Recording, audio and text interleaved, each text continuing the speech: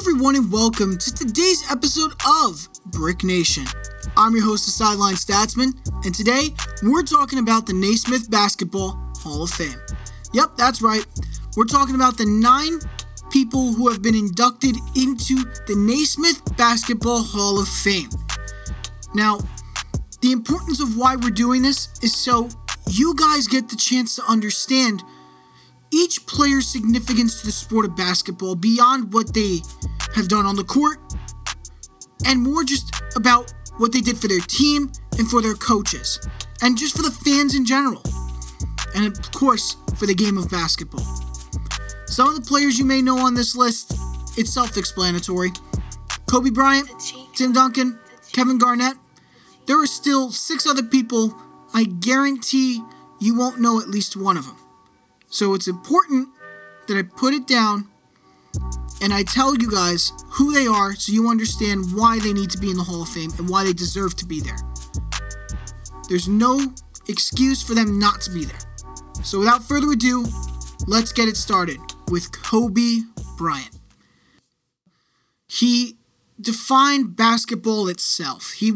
In the early part of his career, he was not afraid to take that last shot. He wanted the rock every single time, even if it meant he was going to miss the shot and there was always that risk. He wanted it just to take the shot and make sure to give his team the best chance to win.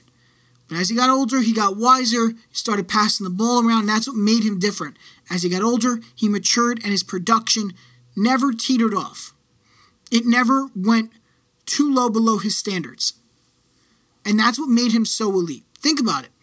18 All-Star selections. 18. That's second most all-time behind Kareem Abdul-Jabbar, who has 19. Okay? That's a big deal. Now look at the first team selections. He's got 11. That's tied for second with Karl Malone. Okay. He's won 4 of the All-Star Game Trophy MVPs. He's won 4 All-Star Game MVP awards. That's insane. He's got 5 rings. He's got 5. 3 from the time when he had Shaq on his team, and then the 2 when he was gone. You know what I'm talking about, Lakers fans. 09 and 010? Yeah. He also won the MVP award in 2008. But what made Kobe different was it didn't matter what situation you were in, he was going to find a way to make it happen and win the game. Don't forget that 81-point performance he put down in the earlier part of his career. Don't forget that. The second most points scored by a single player in one game, ever. The only player he has ahead of him is Wilt Chamberlain, who had 100, an almost impossible record to beat. And the fact that Kobe dropped 81, unforgettable moment. You will never forget it. If you saw it live in the arena, you are a legend. And you are blessed by the hand of God. He is not just special in that part. When I'm talking about the scoring, I'm not just talking about clutch shooting. I'm talking about scoring in general, like high scoring. I mean, think about it. He's 4th on the all-time points list. All-time career points list, he's 4th with 33,643. That's nuts. That's insane. That immediately puts you up there as one of the best players of all time. Right there. We always talk about Kobe's offense, but we never talk about his defense. Kobe was a defensive machine. They didn't call him Mamba for no reason. The Mamba is can bite, and when he bites, it hurts. And it's going to stop you. And that's what happened when you face Kobe. He was going to stop you. He was going to do anything he could. It's why he was a 9-time NBA All-Defense First Team selection. Which, in case you didn't know, that's tied with MJ, tied with Gary Payton, and tied with Kevin Garnett for the most all-time. All-time. Now you know he's got gold medals with the USA Basketball. You know he was the 13th overall pick from Charlotte in 96. And then he got traded to the Lakers for Vlad Divac. In case you guys didn't know that story, Divac actually threatened to retire before actually agreeing to being traded. Which is funny because I can't imagine Kobe never wearing the purple and gold. I could never see him in a Hornets uniform. Ever. It's just crazy to me. What it shows about Kobe is longevity, it shows high health, and at the end of the day, you can rely on him for anything. And that goes for him during his life when he was still here. Obviously, I wish it was under different circumstances, but I'm glad he's in the Hall of Fame. Let's move on to Tim Duncan. Tim Duncan, honestly, the most efficient player I've seen in a long time. Probably in NBA history. He is the most efficient player. It didn't matter what you needed him to do. He did it. He was also clutch. Not from a three-point because he wasn't really a shooter. But he did anything you needed him to do. He was a leader, and that's all he needed. It's why they got 5 championships. Him and David Robinson together, the Admiral, they were a force to be reckoned with. Think about it. He got 2 championships out of that. He got 2 championships out of that. And then from there, he took over the leadership role and won 3 more without him. It's crazy to think that. And then the man goes ahead and gets 15 All-Star selections, 8 All-Defense first teams, and then get 3 Finals MVP awards? Come on, man. Duncan has to be here. There's no doubt in my mind. He's top 10 all-time in rebounds and blocks. And then NBA MVP in 02-03. Come on. Tim Duncan's early career and then his leadership in his late career showed his maturity and just what made him different from other players in the league. I think they're right when they say he's one of the best power forwards of all time, but it just sucks that they played him at center so much. So much, even though he played it very well. The only downside to his game, simply put, it was his free throw shooting. But we won't get into that. Another thing I would want to mention real quickly, because we're not just talking about NBA here, Tim Duncan. As a college athlete at Wake Forest, he got ACC Player of the Year, the Atlantic Coastal Conference, you guys know. And he was a unanimous first-team All-American in 96 and 97. And then in 97, he collected the Wooden Naismith, Rupp, and Oscar Robertson Awards, all while being named the Associated Press College Player of the Year. If that don't speak volumes, I don't know what does. Tim Duncan, you deserve every bit of being in the Hall of Fame. 100%. Welcome. Moving on now to Kevin Garnett.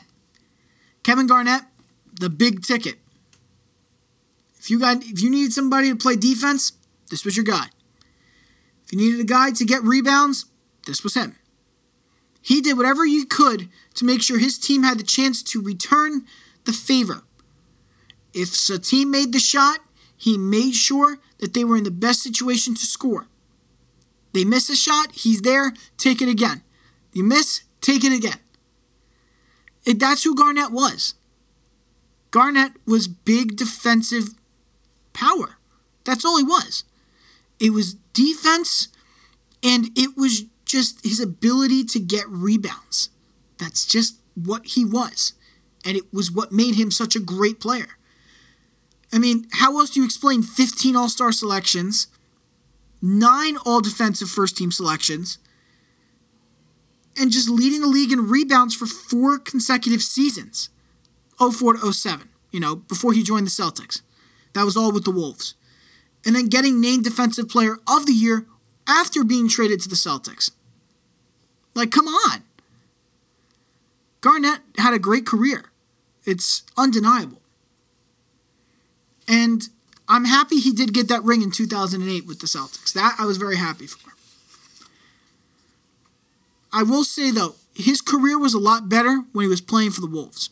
I will say that. His career was at his best when he was playing for the Wolves, when he was younger, because he had that 1 year with the Celtics when they won the championship, that he was phenomenal, and then afterwards it was going down a little bit over time, and that's because injuries started kicking up. He wasn't scoring the same way. He wasn't having the same impact he was in the past.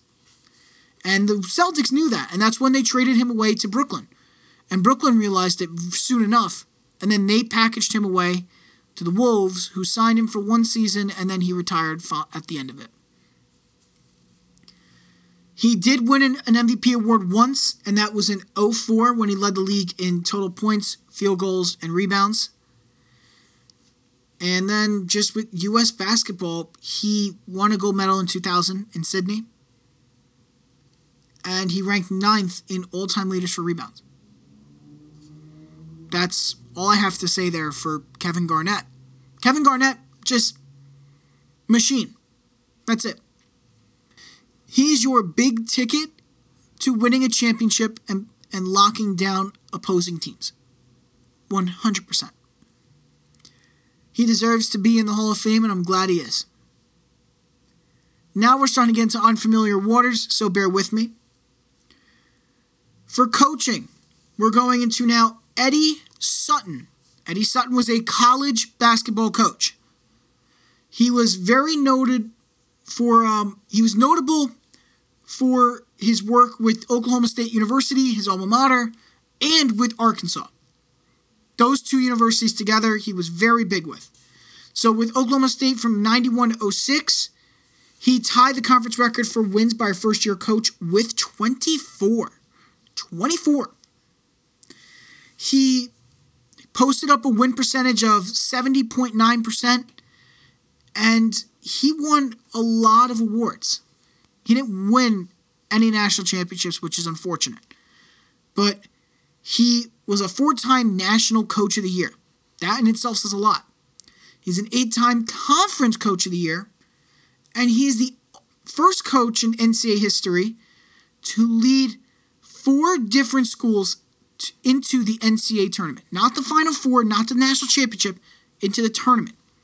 That includes Creighton, Arkansas, Kentucky, and Oklahoma State. Those 4 schools he brought into the tournament.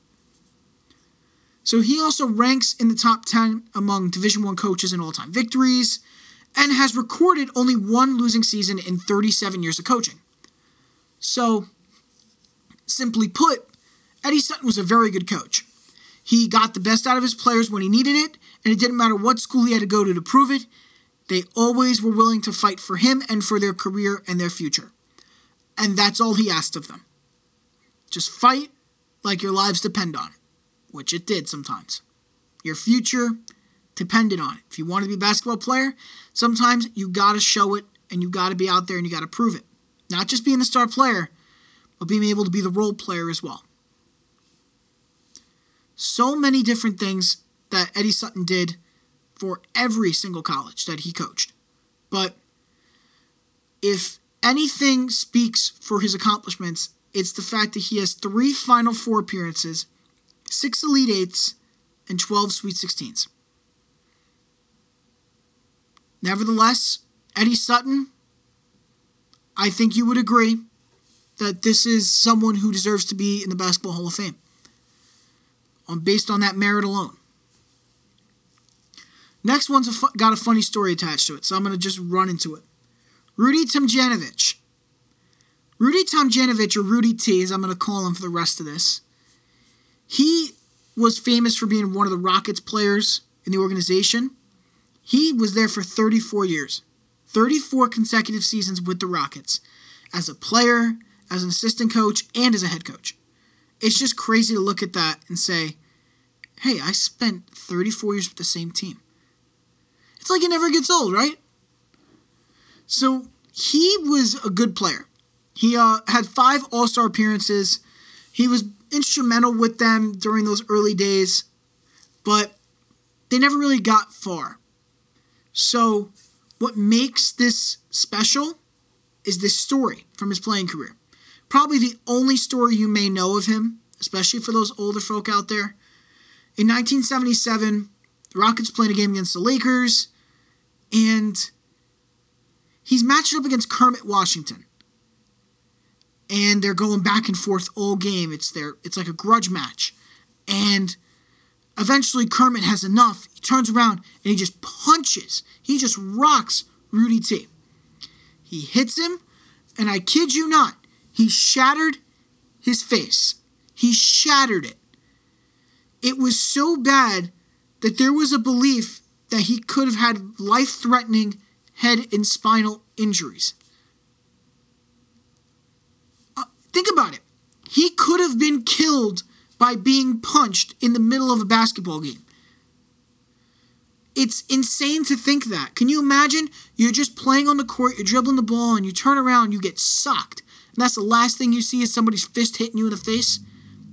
I couldn't imagine it. He ended up making a full recovery within 5 months, and then 2 years later, boom, he's got another All-Star appearance just like that. The dude was good like that. But let's go to his coaching career, because that's really what he's in here for.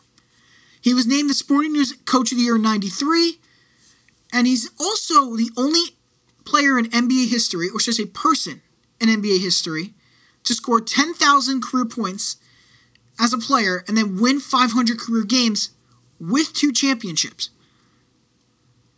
That's nuts to me.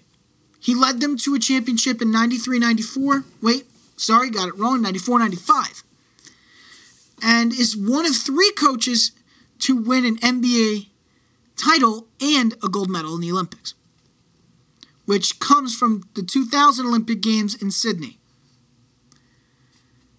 So when you look at the accomplishments Rudy T had, I think you have to look at when he turned around the team in 92 and he went from having a lottery pick to winning the division crown. They won the Midwest.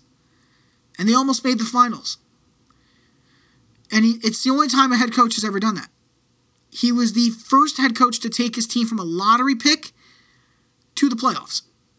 Unbelievable. Or not even to the playoffs. It's more like he got the lottery pick and then they turned around and they won a championship. Well, not even that. Wow, I'm getting this messed up. Rudy T, in simple words, he took a lottery pick team and made them winners of their division title. They won their division, which had never happened before. So he was the first coach to be able to do that. And just like that, he was able to turn around the team, and in 94-95, they got back-to-back championships. Just like that. And they are the only team to win multiple championships in the 90s that were not named the Chicago Bulls. Think about it. And they had 2 times where they won 3 in a row in the 90s. Crazy to think that. Nothing beats, though, the run the second time when they got the second ring. In 95, Rudy T and the Rockets were the 6th seed. And they had to beat 4 teams who all had the best regular season records. So those were the 4 best regular season records in the playoffs. And they beat all 4 of them to win the title and repeat. It's unbelievable. Which came and created the famous line, "Don't ever underestimate the heart of a champion."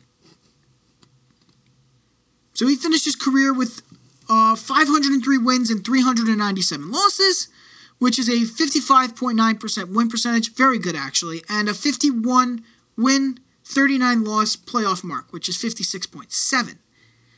That's higher. So, obviously, that's better. And both those percentages and career wins are Rockets franchise records. So, undeniably, with all the stories I've told you, I think Rudy T deserves to be here. It's 100% true. Now let's shift over to the women's basketball and look at the coaching and the player. So first let's look at Tamika Catchings. Tamika Catchings was a prolific scorer. And this just comes from being close to and far from the basket. And that also comes with being a capable rebounder, ball handler, and defender. So overall, as a member of the Indiana Fever for 14 years, Tamika Catchings was like Tim Duncan to the Spurs. She did everything. She was efficient. The only thing that made her different from Tim Duncan was she could actually shoot well. So Tamika Catchings is a no-brainer for this. But it depends. It depends on what else there is here. She was part of the Lady Vols that were coached by Pat Summitt, and that was when she won the Consensus National Player of the Year in 2000, and that she got 4 consecutive first-team All-Americans, which was from 98 to 2001.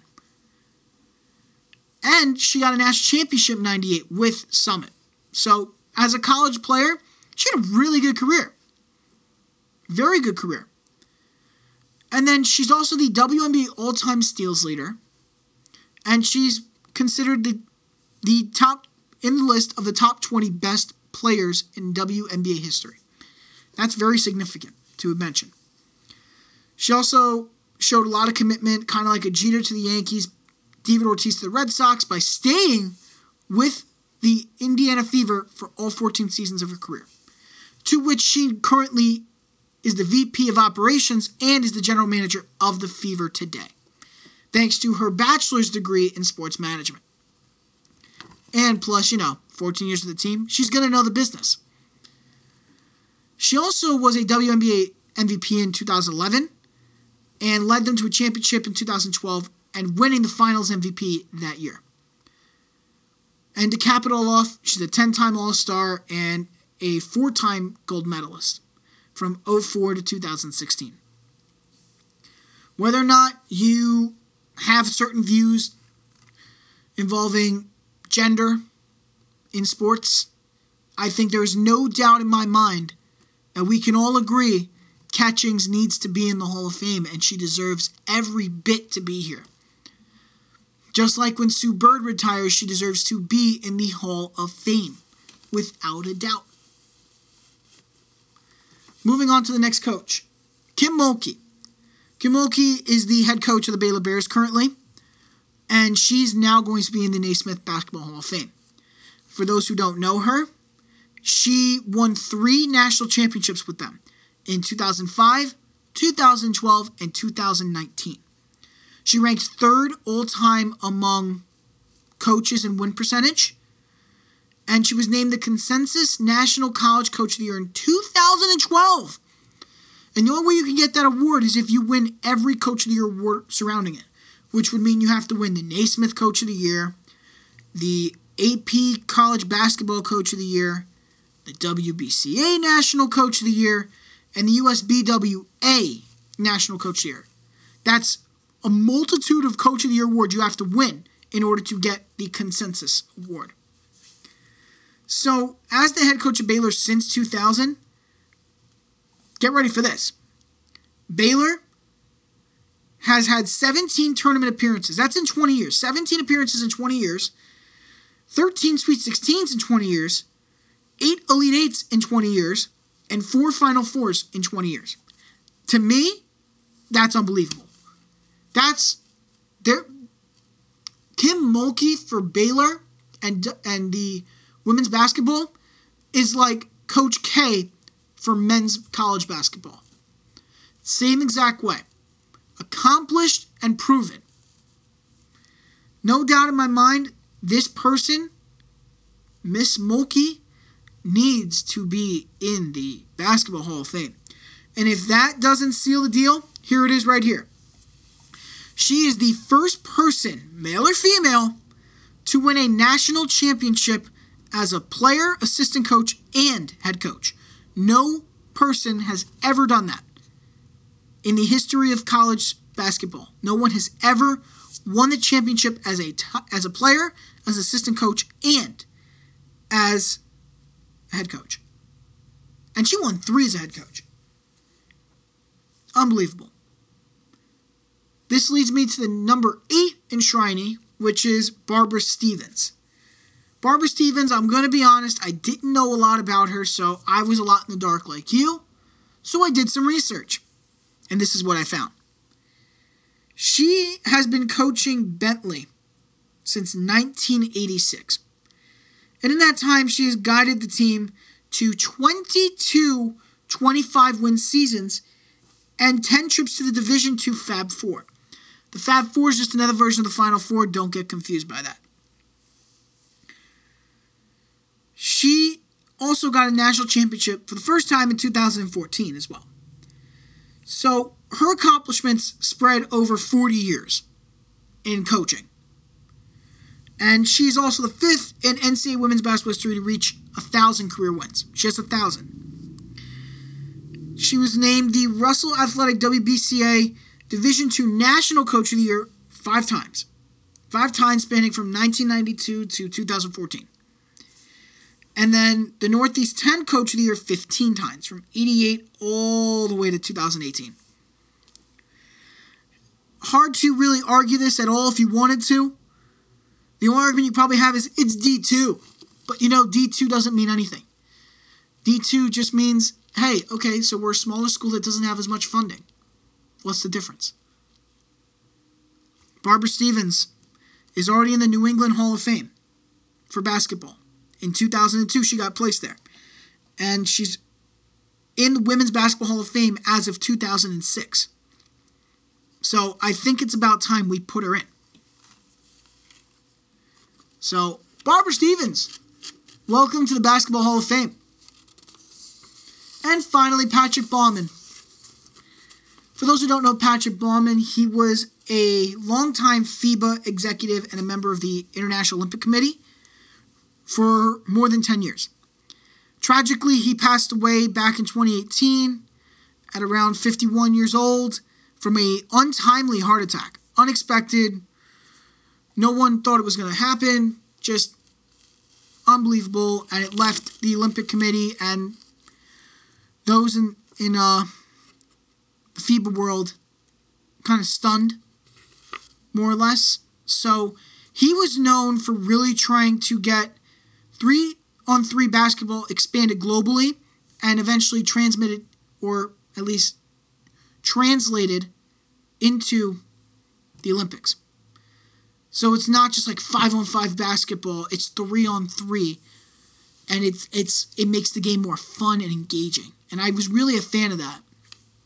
And it just sucks that now that of his untimely passing, we may not have that happen. He held a number of positions on several esteemed sports councils and advisory boards, and he also was a former basketball player, coach, and referee prior to joining FIBA. He joined in FIBA 94, and then was just rising through the ranks like we all do at our jobs, and earned the title of Secretary General in 2002, which he held for 16 years until his passing. Nevertheless, Patrick Baumann left an impact that is felt across all of basketball and across the globe, and especially for those who are big fans of the Olympics. And just like that, those are your 9 Naismith Basketball Hall of Fame inductees. Once again, Kobe Bryant, Kevin Garnett, Tim Duncan, Barbara Stevens, Patrick Baumann, Eddie Sutton, Rudy Tomjanovich, and Tamika Catchings, and Kim Mulkey. Those are your 9 inductees for the Naismith Basketball Hall of Fame, all deserving. That's going to do it for us here at Brick Nation. Once again, I am your host, the Sideline Statsman. Make sure to follow me on Twitter at tstatsman and on Instagram at the.sideline.statsman. We'll have another episode up on Friday, but until then, we'll see you next time. Have a great day, everybody.